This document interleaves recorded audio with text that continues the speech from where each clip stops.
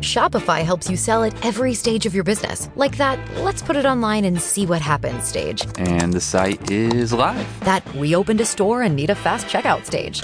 Thanks. You're all set. That count it up and ship it around the globe stage. This one's going to Thailand. And that, wait, did we just hit 1 million orders stage?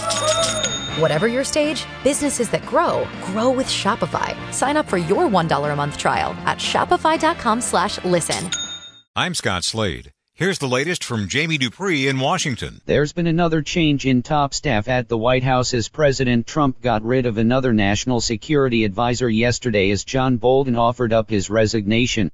Bolton had reportedly been at odds with the president on a number of foreign policy issues, but especially regarding how the U.S. should deal with Iran and the war in Afghanistan. The ouster of Bolton comes a few days after the president said that he had backed away from inviting Taliban leaders to Camp David to possibly sign a peace agreement about Afghanistan, a move that Bolton reportedly was strongly against. Truthfully, Bolton never seemed to me to be the kind of person that President Trump would get along with, as Mr. Trump has now gone through 3 different national security advisors in just over 2.5 years' time. Jamie Dupree 2.0. It was 18 years ago today that the 9/11 attacks occurred, which means that many of you listening to the radio this morning might not have much of a memory of that day's events. Obviously, the tragedy was felt much more deeply up in Manhattan and the New York metro area than here in the nation's capital, but there was also death and destruction here as one of the 4 hijacked planes was crashed into the Pentagon. I was live on the air that day when we were told to evacuate the Capitol building, and I remember running down the stairs with the Senate chaplain as we came out into a beautiful sunny day with clear blue skies.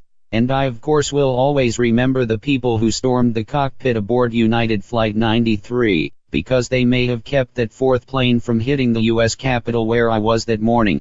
Jamie Dupree 2.0. As the White House tells the Mexican government that it still needs to do more to slow the flow of illegal immigrants to the border with the United States, the figures over the last few months do show a very sharp drop in the number of people being apprehended by the Border Patrol.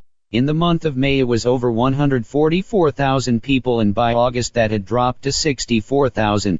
Obviously, President Trump still wants to get things moving to build actual new sections of the border wall, rather than just replacing older sections of border barriers, as well as getting Congress to make changes to immigration laws to make it easier to deport those who make it across illegally. But there does not seem to be any appetite in Congress for such a deal on immigration, and I really would not expect that to change anytime soon.